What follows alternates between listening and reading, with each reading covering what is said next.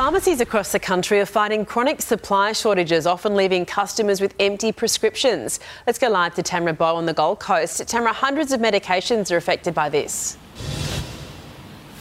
Eddie, right now across the nation, at least 400 medicines are in short supply. On that list, more than 50 are antibiotics. This is hugely concerning because this is a key medicine used to treat certain patients. Now, the Therapeutic Goods Association says right now its main priority is trying to get its hands on alternative medications to bring them into the country. As for how long the shortages will last, well, the TGA says that depends on supply issues experienced around the globe. And this could be some months before we see some of these medications back on our shelves. For others, it could be towards the back end of the year.